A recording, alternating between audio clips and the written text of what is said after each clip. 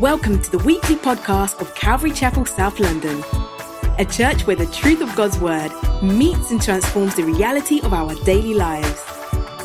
We hope you are impacted by this week's teaching. So it's good to see everyone this morning, and it's good to be seen by you. It's a pleasure to be jumping into John chapter 1, and very grateful for the overview that Pastor Rob gave last week. If I sound a bit congested, I'm just getting over the man flu, and so you can expect me to keel over or anything at any given moment. It's wonderful to see what God's doing among us. The fact that our wonderful Savior is actively at work in the lives of his people is a tremendous testimony that we get to rejoice in. And it does relate to just where we're going today as we look at John chapter 1 and the first few verses. People have so many different conceptions of God, and we'll talk about some of the historic views that people have held of God. But, you hear people talk about God in terms of, the man upstairs, old father time. Some even say Mother Nature, and an abundance of other catchphrases and figures of speech that are used to refer to God. How we understand God is very important. One of the early church fathers basically said that belief dictates behavior. And our view of God is very important because it impacts on not only how we relate to him, but how we relate to others. And as we get into the Gospel of John, we see John, by the revelation of the Holy Spirit, give revelation to who God is in such a way that he redefines the understandings of the cultures and of the peoples. And he brings clarity because he speaks with the authority of God's Spirit. And I trust that as we wrestle with some of these deep and meaningful truths of Scripture, we will be encouraged. Now, I'm warning you from the outset, before I even pray, like we're going in, we're diving in, and last week Pastor Rob used the analogy that the book of John is shallow enough for a baby to paddle in, but deep enough for an elephant to drown in. And it is really that. And it is so much like the awesomeness of our God that he can create a situation like that. But we're going to be dealing with some of the fundamental theological truths. I had to put my teeth in to say that. The fundamental theological truths of the faith. And so if you're coming this morning just with a kind of kickback mentality, just say something that's going to soothe my soul and just encourage me and I can go and get on with my week, I'm going to ask you to stop right there and prepare yourself, because we're going to need to give a little consideration to God's word. And it's only right, as Jesus said, love the Lord your God with all your heart, with all your mind, with all your strength. So basically, with everything that is in us, we are to love God. It's not sufficient for us to use our minds when we're in academic pursuit or in pursuit of our career progression, but then think when it comes to the almighty, eternal God, we're just going to lock off at the door, check out, swipe off, and be like, okay, cool, just make me feel good. That's not even just unthinkable, that should be unheard of. And yet so many of us approach our Christian life like that. And so I'm just warning you from the outset, we're going to give some consideration to probably two of the deepest truths of the Christian faith as presented in Scripture.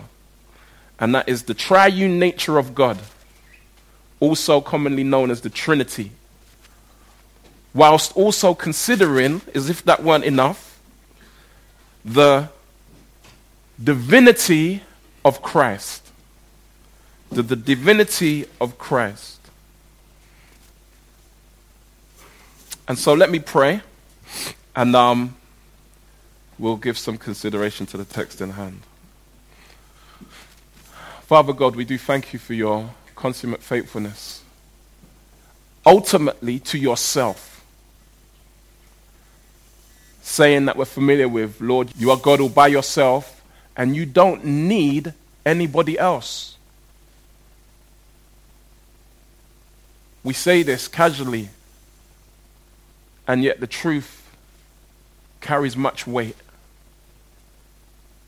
Lord, you owe no one nothing. You are the sovereign, almighty God, self-existent, enjoying the intra-Trinitarian love of the communion of the Godhead. And yet, Lord, you would even so desire and aspire to bring us into that union, to bring us into that relationship. You're awesome. You're amazing. And we stand in awe of you as we consider your greatness. May we leave here today with just a deeper understanding and insight to who you really are. Not just who we think you are, but who you really are, as you have revealed yourself through the person of your Son, the Lord Jesus Christ. Help us today, Lord, I pray. In your name and for your glory. Amen. We're looking at John chapter 1. And we're going to read verses 1 to 18. I'll be reading from the ESV. In the beginning was the Word, and the Word was with God, and the Word was God. He was in the beginning with God. All things were made through him, and without him was not anything made that was made. In him was life, and the life was the light of men. The light shines in the darkness, and the darkness has not overcome it. There was a man sent from God, whose name was John. He came as a witness to bear witness about the light, that all might believe through him. He was not the light, but came to bear witness about the light. The true light, which gives light to everyone, was coming into the world. He was in the world, and the world was made through him, yet the world did not know him. He came to his own, and his own people did not receive him. But to all who did receive him, who believed in his name, he gave the right to become the children of God, who were born not of blood, nor of the will of the flesh, nor of the will of man, but of God. And the Word became flesh and dwelt among us, and we have seen his glory, glory as of the only Son from the Father, full of grace and truth. John bore witness about him and cried out, "This was he of whom I said, 'He who comes after me ranks before me,' because he was before me. For from his fullness we have all received grace upon grace. For the law was given through Moses. Grace and truth came through Jesus Christ. No one has ever seen God, the only God, who is at the Father's side, has made him known." Praise God. Now, this section of the Gospel of John is known as the prologue. One commentator said, "I dare not call it the preface or preface, as if it was something that could be skipped over. As a prologue, it contains all of the essential nutrients of the rest of the book. The rest of the Gospel of John is, in essence, summarized in these verses here. And with that, we recognize that as John, as he is set out in his purpose statement in chapter 20, verses 30 and 31, where he has said, I have written this that you might believe that Jesus Christ is the Son of God, and in believing that you might have life. This is his purpose, that we would appreciate that Jesus Christ is the Son of God. We see John begin to highlight some themes here which get unpacked throughout the rest of the book. So we see the theme of light. We see the theme of life. And these are key words to look out for as you read through the gospel, as I would hope that you would do during the course of our study. We see also the theme of belief. Not belief in the sense of a mental recognition, a mere mental acknowledgement, but a believing in as one who trusts. I could say to you, do you believe the brakes on your car?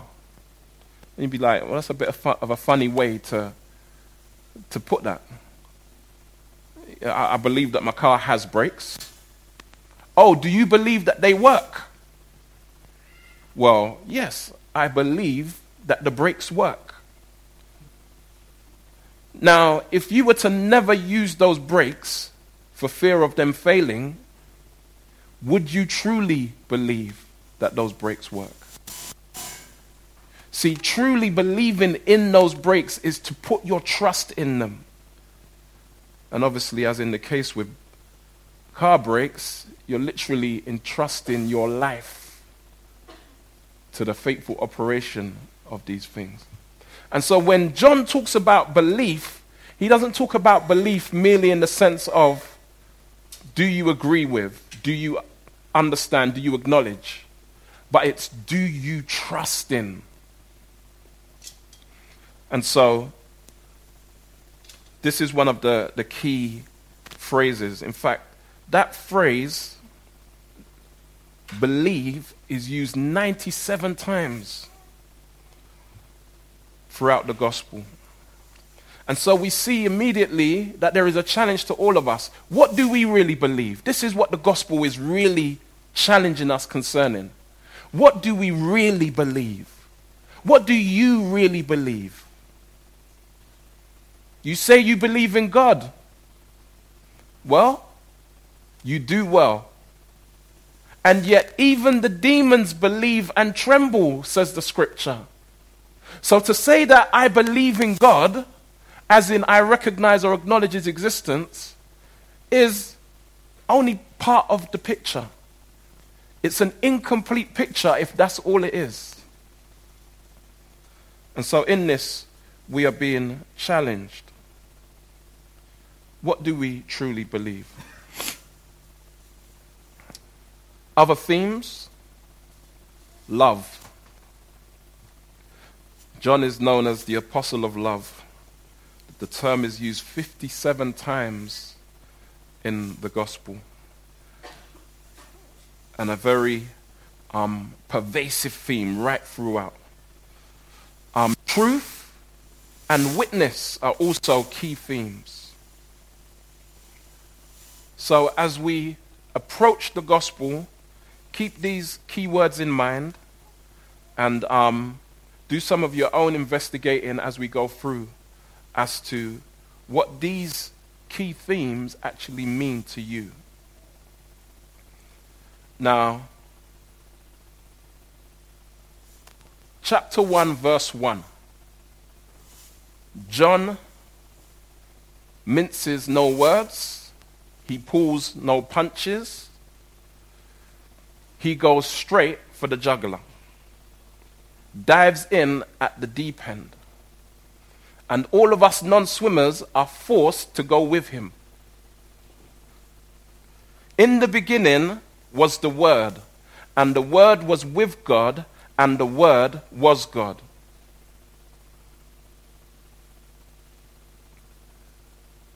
John starts his gospel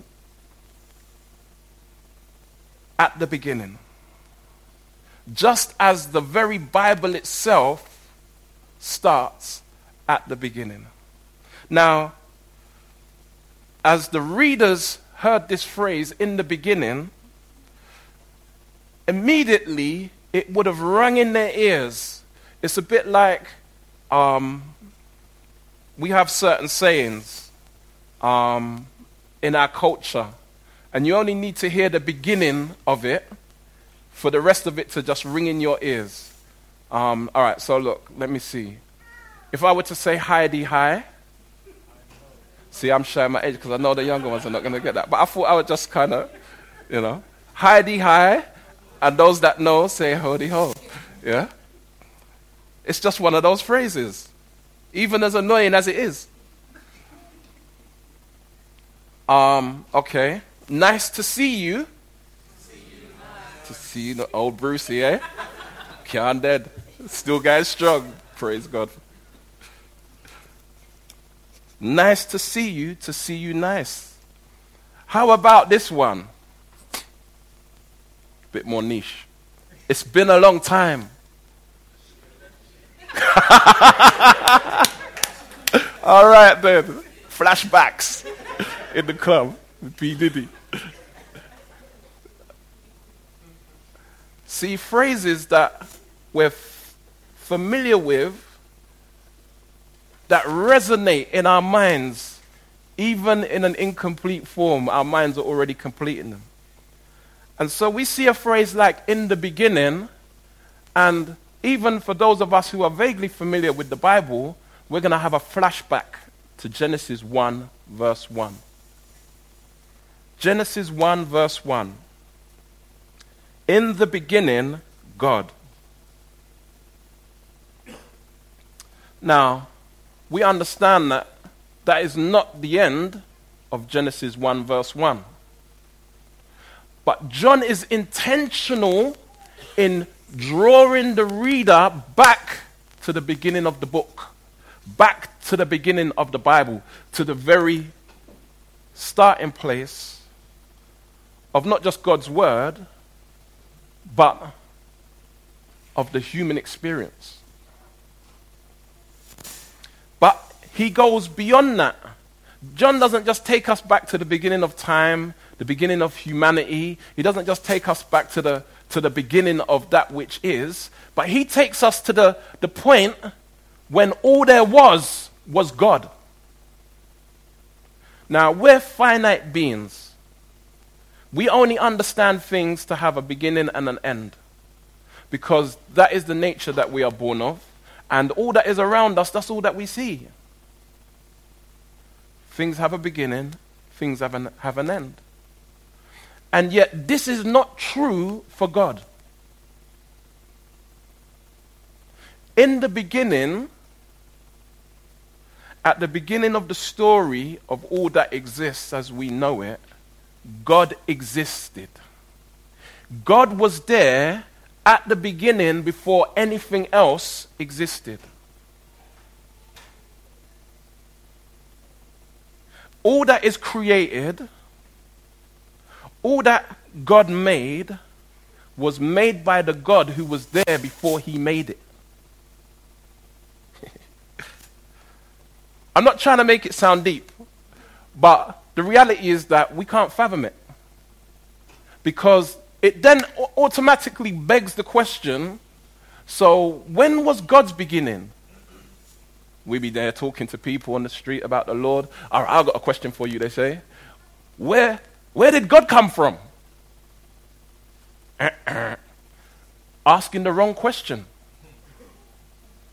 Because God can only be and is demonstrated to be self-existent. Self-existent. In that God has no beginning, he has no end, he is. He is, and always is, and has always been is. Now,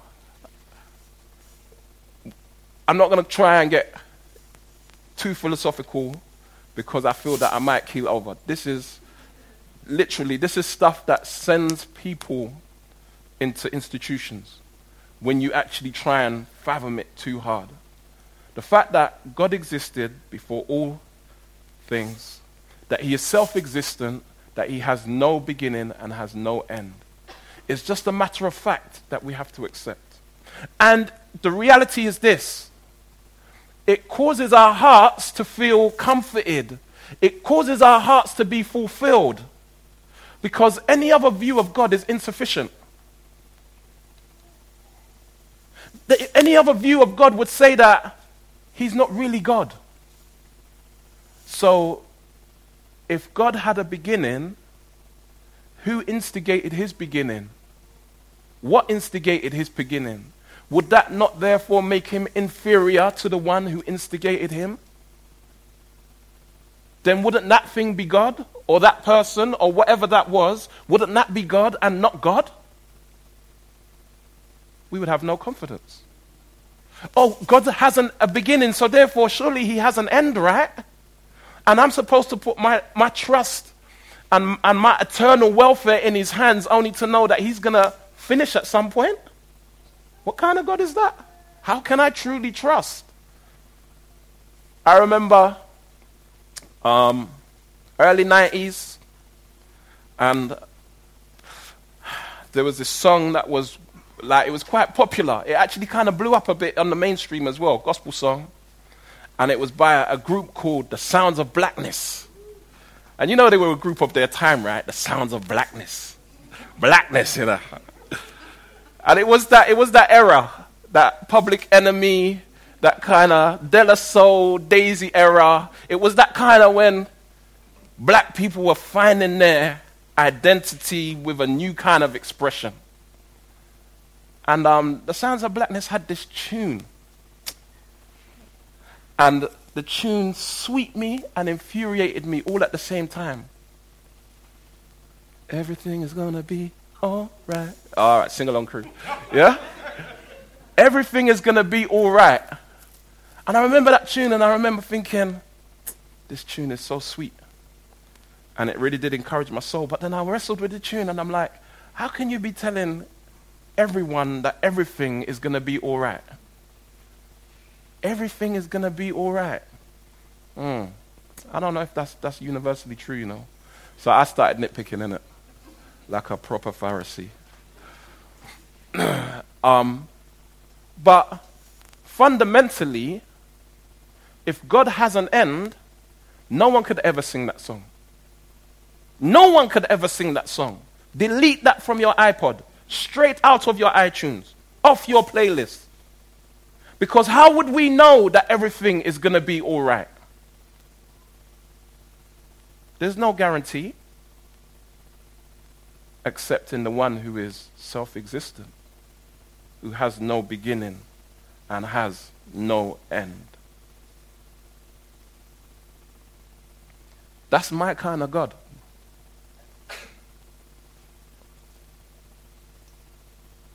Because in him, I know that according to his will and his purpose, everything is going to be all right. And for all who are being conformed to his will and purpose through his Son, we can rejoice in the truth that everything is going to be all right. It doesn't matter what you're going through right now. It doesn't matter what you've been going through and what you've experienced. There is a guarantee that in Christ Jesus, everything is going to be all right. Some of you will get that on the way home, as they say. That encourages my soul. Why? Because God is self-existent. Before anything was, God. John takes it to another level. Because what he does is, he almost puts an insert into Genesis 1, verse 1. In the beginning, God. Well, John says this. In the beginning, insert, was the Word. And the Word was with God, and the Word was God.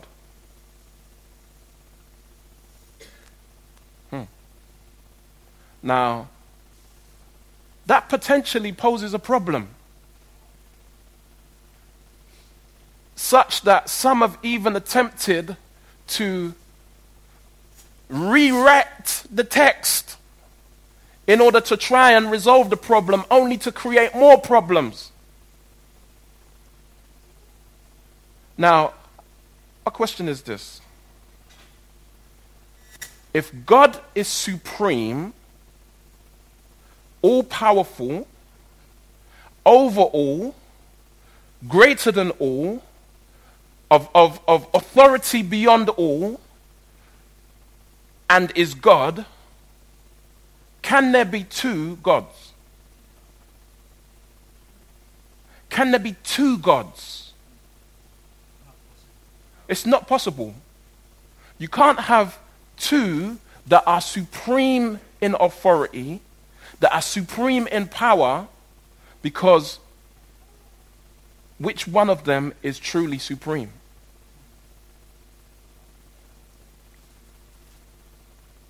And so in this we see John expose a mystery that is revealed in Christ Jesus. When the New Testament speaks about mysteries, and it uses that word mystery or mysterion in the Greek, it's speaking about something which was once concealed, now revealed in Christ.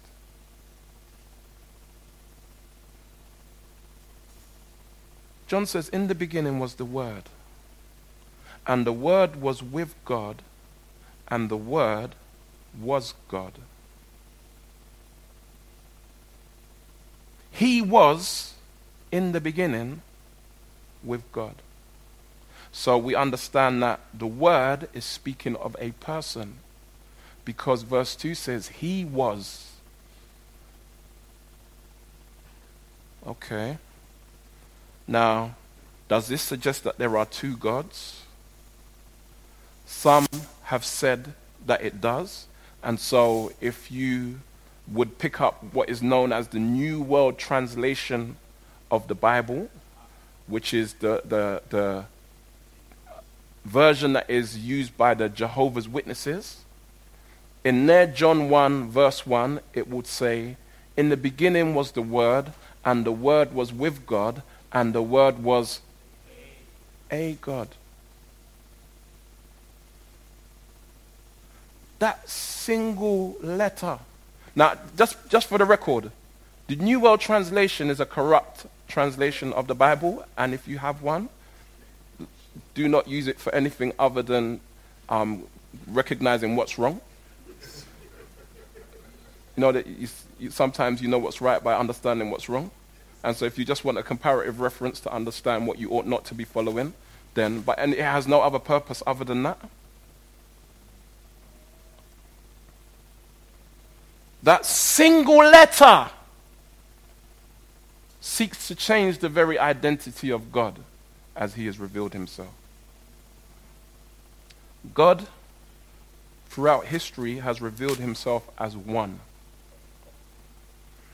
And so, in Genesis, so actually in Isaiah, I'm going to just jump, there are numerous references. First of all, actually, let me go to Deuteronomy. Hear, O Israel, this is known as the Shema of Israel. You want to know about catchphrases and slogans? This is the one for the people of Israel. Hear, O Israel, the Lord our God, the Lord is one. The Lord our God, the Lord is one. And that's known as monotheism. There is one God. This is further asserted by God himself as he speaks through the prophet Isaiah. Fear not, nor be afraid. Have I not told you from of old and declared it? And you are my witnesses. Is there a God besides me? Rhetorical question to which everybody knows the answer is no. There is no rock. I know not any. I love it when the Lord bigs up his chest. Absolute, like, Tremendous. Isaiah 45 verse 5. I am the Lord, and there is no other. Besides me, there is no God. I equip you, though you do not know me. God makes it clear that there's only one God. And you can read those chapters from chapter 40 right through to even 48, and you'll see multiple references to the Lord bragging on his sovereign supremacy. And we will say amen. Yet, in this point of our text, we see John introduce understanding, which is a means of clarification. It's understanding that actually was always there in the text, and yet never really appreciated until stated in this explicit form. So John says, in the beginning was the Word, and the Word was with God, and the Word was God.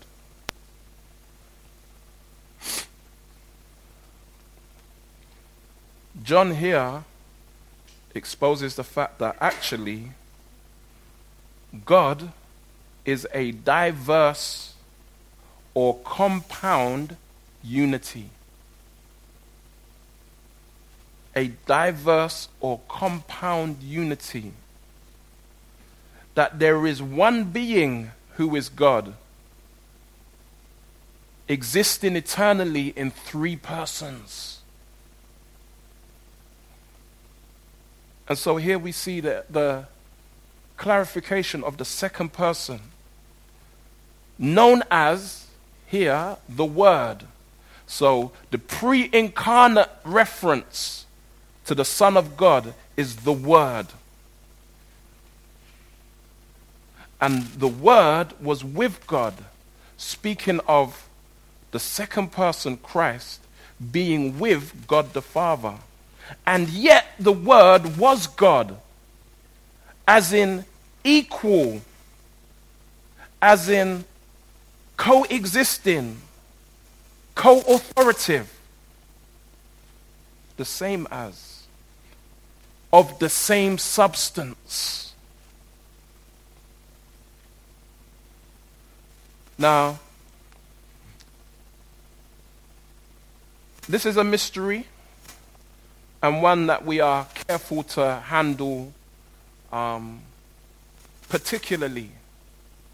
And yet it is a matter of fact that there is one God eternally existing in three persons. And in this, we understand the diverse or compound nature, the fact that it's a bit like to say, and let me just highlight, any illustration that a person uses for the Trinity they say they stand on two legs. If you push them too far, the illustration will fall over. And so we're limited in our language to begin to even try and convey the concept. And yet still, God has revealed himself, and we receive that revelation. Amen? How can the term God be used of one who is supreme and yet more than one? We see from the very beginning in Genesis 1 verse 1 that this truth was communicated. In the beginning, God, in the Hebrew, Elohim. Elohim is a compound term. It's a plural, it's a single unit of plural parts. Elohim. Now, if I was to say to you, okay,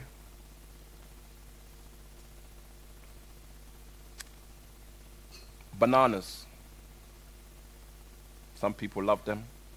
Great source of carbohydrate, protein, energy. Some people don't fancy them at all. But if I was to send you out to buy a bunch of bananas, would I expect you to come back with one banana or multiple? Multiple, standard. Now, I've sent you out to buy a bunch. I only want one bunch. And yet, my expectation is that you're going to return with several bananas. Because we understand bunch to be a singular that is made up of parts. If you came back with one, I would be disappointed. I would send you back.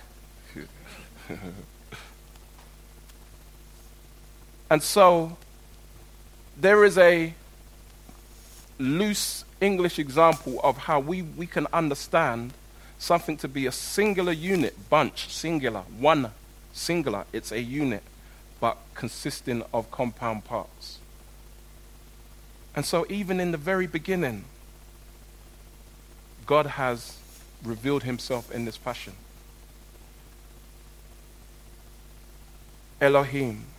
In the Shema, or Shema as we heard it, again we see the same statement.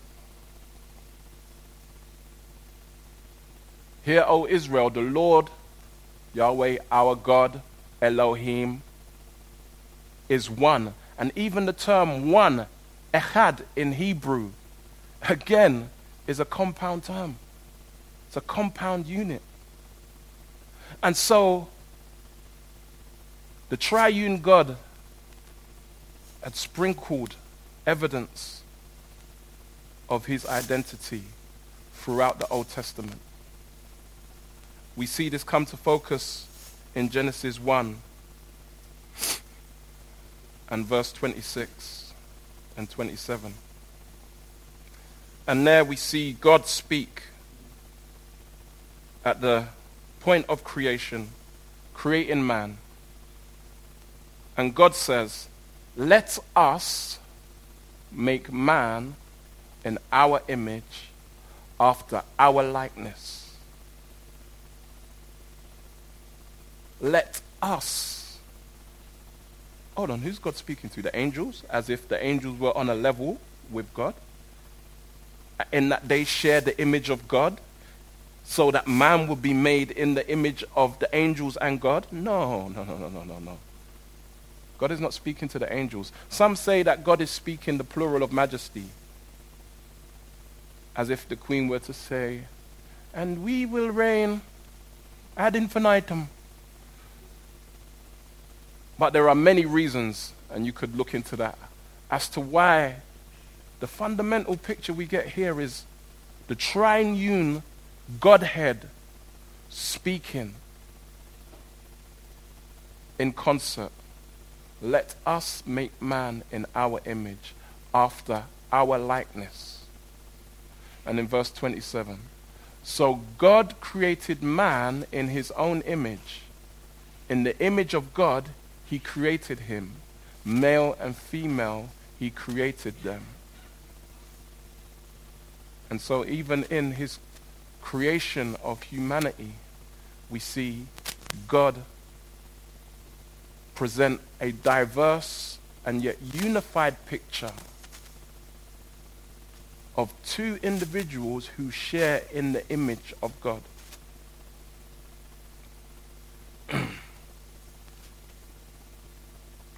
And so, in the beginning was the Word, and the Word was with God, and yet the Word was God.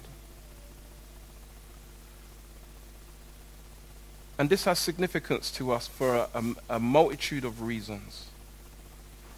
But in this we recognize that God, one, is fulfilled in and of himself. So I remember believing a few different heresies in my life as a Christian.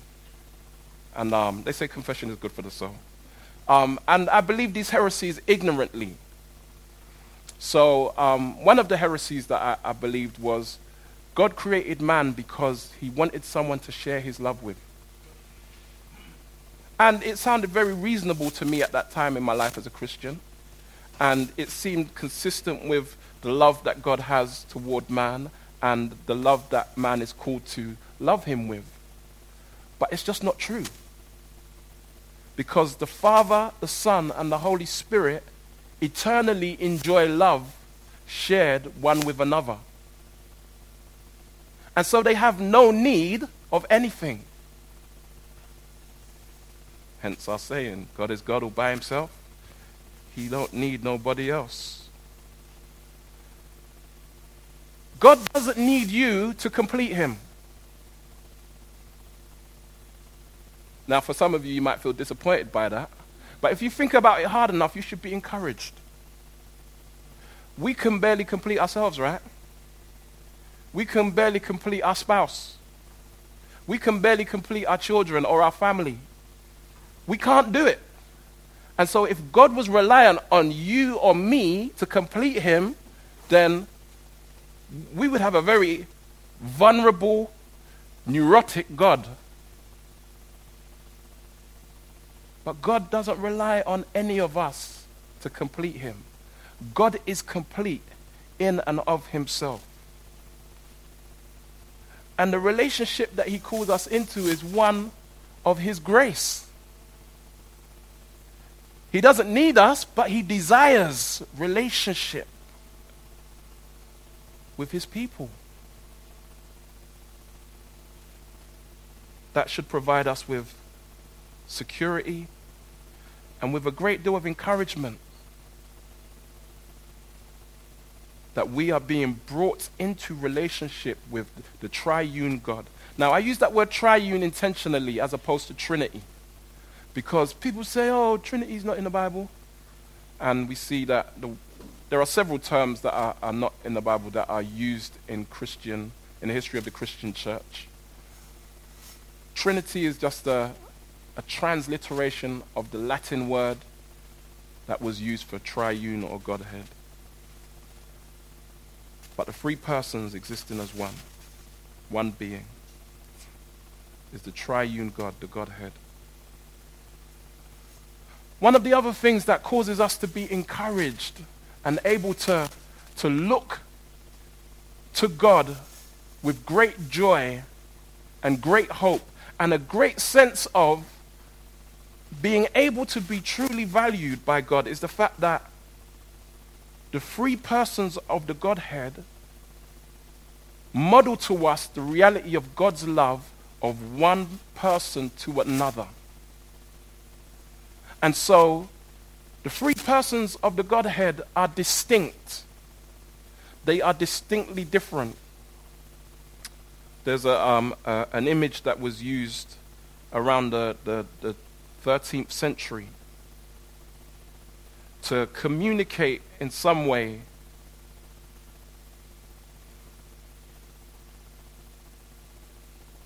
the dynamics of the triune relationship. So, top left, pater equals the Father, non est filius, is not the Son, that's why that's in red. The Son is not the Holy Spirit, and the Holy Spirit is not the Father. And yet the Father is God, the Son is God, the Holy Spirit is God. Now you have to, in order to begin to lay hold of this truth, we think about people, we think about our entire person, we think about individuals, and then to say that there are three persons but one God is almost as if to say, well, there are three people in one body. We try and, let's not think about it in material terms. God is the supreme being. Not a human being, animal being, but God being. And there are three persons who are God. The Father, the Son, and the Holy Spirit. Now, it's important that we appreciate that they are distinct and they are different and yet one.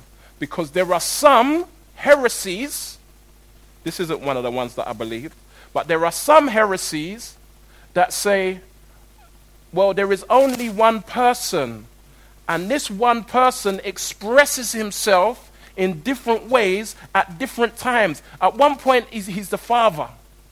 But then, as he is manifest in human form, he's the Son, but it's the same person. And then, when he's at work in the life of the church, it's the Holy Spirit.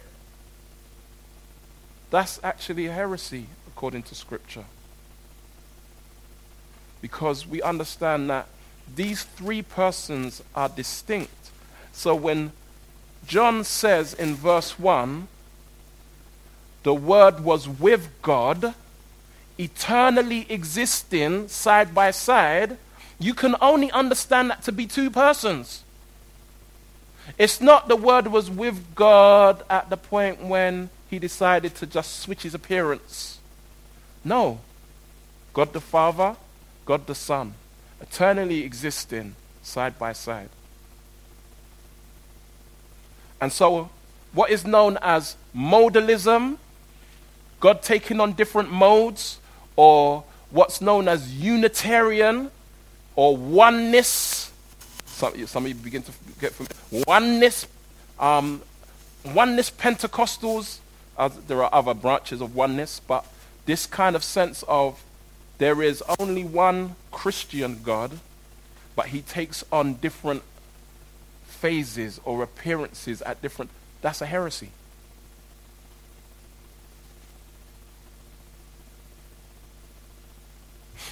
And so, the three persons are distinct. And in that eternal relationship of love, the eternal relationship of seeking the other. So the Father seeks to glorify the Son. At his baptism, this is my beloved Son in whom I am well pleased. At the resurrection of Lazarus, this is my beloved Son, hear ye him, and I will glorify him. The Son seeking to glorify the Father, and yet the Spirit seeking to glorify the Son. And this dynamic relationship of love shared is such that we recognize that God appreciates the distinction of individual persons. That means God cares about you personally.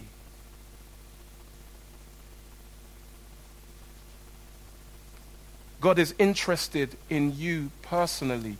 God isn't just this being who is far removed from life, from people, who doesn't care, who has nothing to do with, as some would say, it's known as deism. God is like the great watchmaker who just created the world, wound it up like a watch, and left its natural processes to get on with it. This is not the picture of God that we see in the triune God that has revealed himself. To add to that, we see John in verse 1 uses the term logos, where he says, in the beginning was the Word. So that word is logos. And this is a term that was common to both Jews and Greeks. In Greek philosophy, they understood the logos to be the divine reason, and they had different views of the logos, but the divine reason through which all things were created. They understood the logos to be agents of God, so God was this far removed God, and the logos was an agent of God through which he worked. And yet, the term logos was also used among the Jews as they translated the Old Testament into Greek. We see the word logos used numerous times. So in the prophetic formula, they would say, And the word of the Lord came to Isaiah. The Logos of the Lord came to Isaiah. And the word of the Lord came to Ezekiel.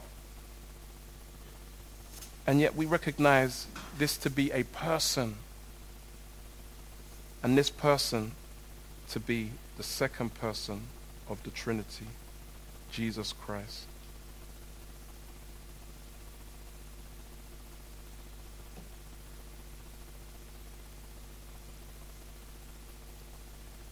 So right here, we see that there is a revelation of the nature of God, the triune nature of God. A revelation that says God is personal, not just a force or a power.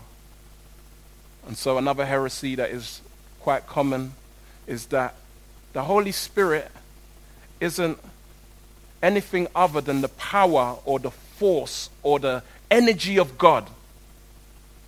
He is a person. And he is referred to throughout Scripture as a person. As we'll see later on in this chapter. In verse 33 of John chapter 1. I myself did not know him, but he who sent me to baptize, this is John the Baptist speaking, with water said to me, he whom you see the Spirit descend and remain, this is he who baptizes with the Holy Spirit. And so we see within just a few verses the introduction of the third person of the Trinity. So God, the self-existent one, he has stepped into creation in the person of his eternal Son. He is not confined to his creation, as some would say. So if creation dies, then God dies. Pantheism is a historic belief which has different echoes today. I don't know if any of you ever saw the film Lucy. I would have asked for my money back if I hadn't watched the whole thing. And in that film, you see this kind of pantheistic notion of this individual who basically becomes one with all the universe and ascends to a godlike status. That's pantheism. That says that God is in everything. There's huge problems with that. If God is in everything, then surely he is flawed with all of the problems that everything has, because everything has problems. What kind of God is that to serve? When everything dies, then there's the end of God.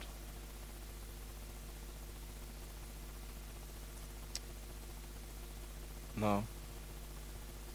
God is sovereign. God is great. He is transcendent. He is distinct from his creation. And yet, he made all things and is intricately involved with all that he has made. And yet not dependent on anything that he has made. We serve a great God and a great King, Jesus Christ. He through whom all things were made. And as John writes this gospel, he starts at the crucial point, because if we don't get this as we go through the gospel, we're not going to get the rest of it. When Jesus stands up in John 10 and says, I and the Father are one, we're going to miss that. When Jesus says to Philip in John 14, if you have seen me, you have seen the Father, it's just going to go over our heads, and we're not even going to care. Because we don't understand the fundamental truth that John starts the gospel with. God is one being, eternally existing in three persons, co-equal. There's an old school word they used to use, consubstantial. Consubstantial. It sounds substantial, doesn't it? And it means of the same substance. You can't say made of the same stuff as we might do in modern vernacular, because God obviously hasn't been made. But he's of the same substance, Father, Son, and Spirit. Whatever, in essence, the Father consists of, the Son consists of in his divinity. And likewise does the Spirit. And so when Jesus says, I and the Father are one, that's not a contradiction. That's not modalism. That's Jesus recognizing that he is a partaker of the divine nature, that he is God. And as we get there, you'll see that they took up stones to stone him because they knew exactly what he was saying.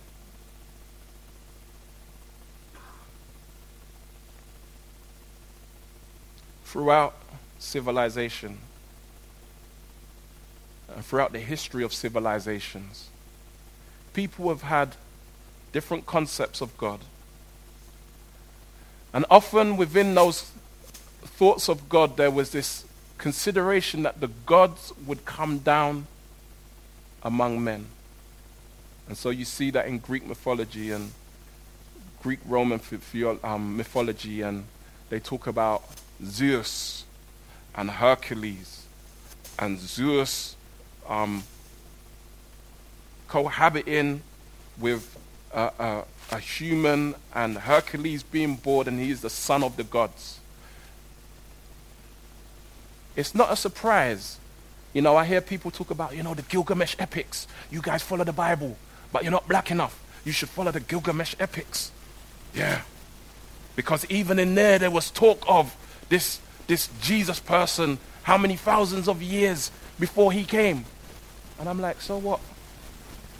God prophesied in the garden at the beginning that he would send his offspring to destroy the work of the devil.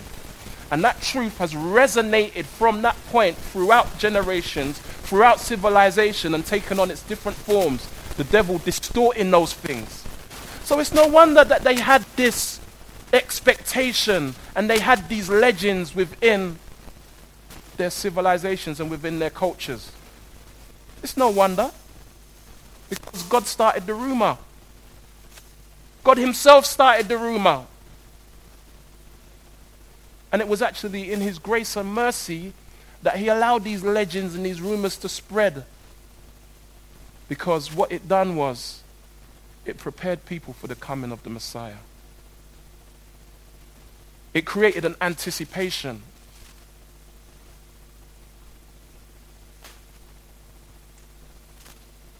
And here we see John reporting the fulfillment of that anticipation. In the beginning was the Word, and the Word was with God, and the Word was God. He was in the beginning with God. All things were made through him, and without him was not anything made that was made.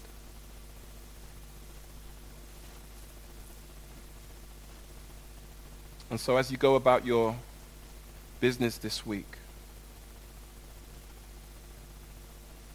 put your confidence in the God who has revealed himself in Christ.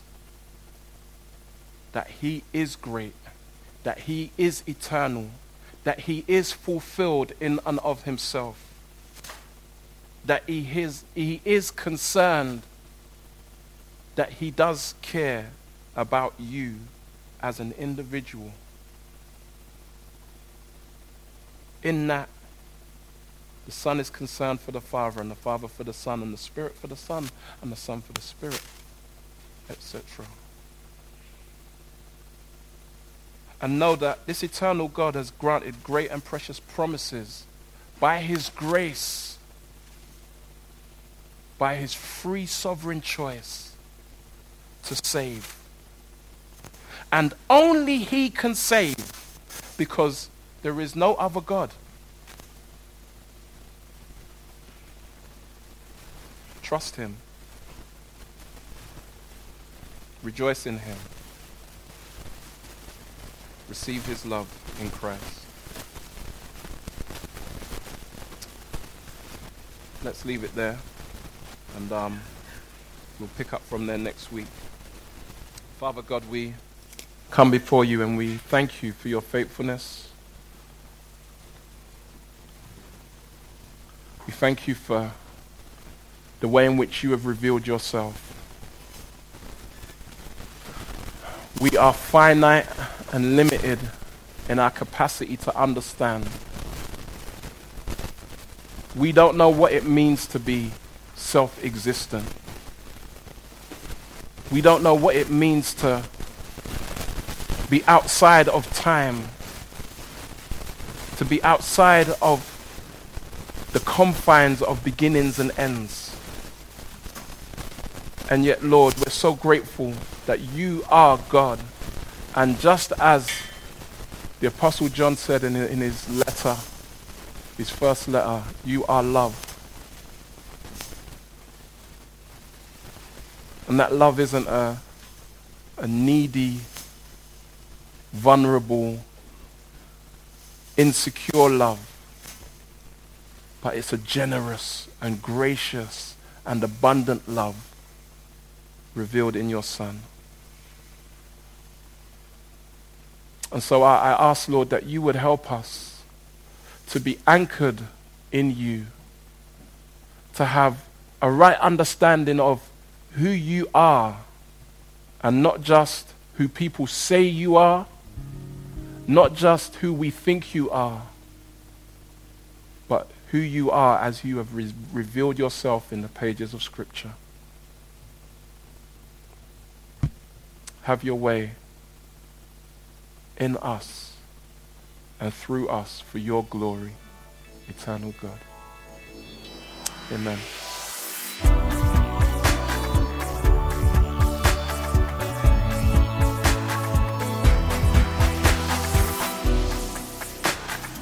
To find out more about us, visit our website at calvarychapelsouth.london.org or find us on Facebook and Twitter at CC South London.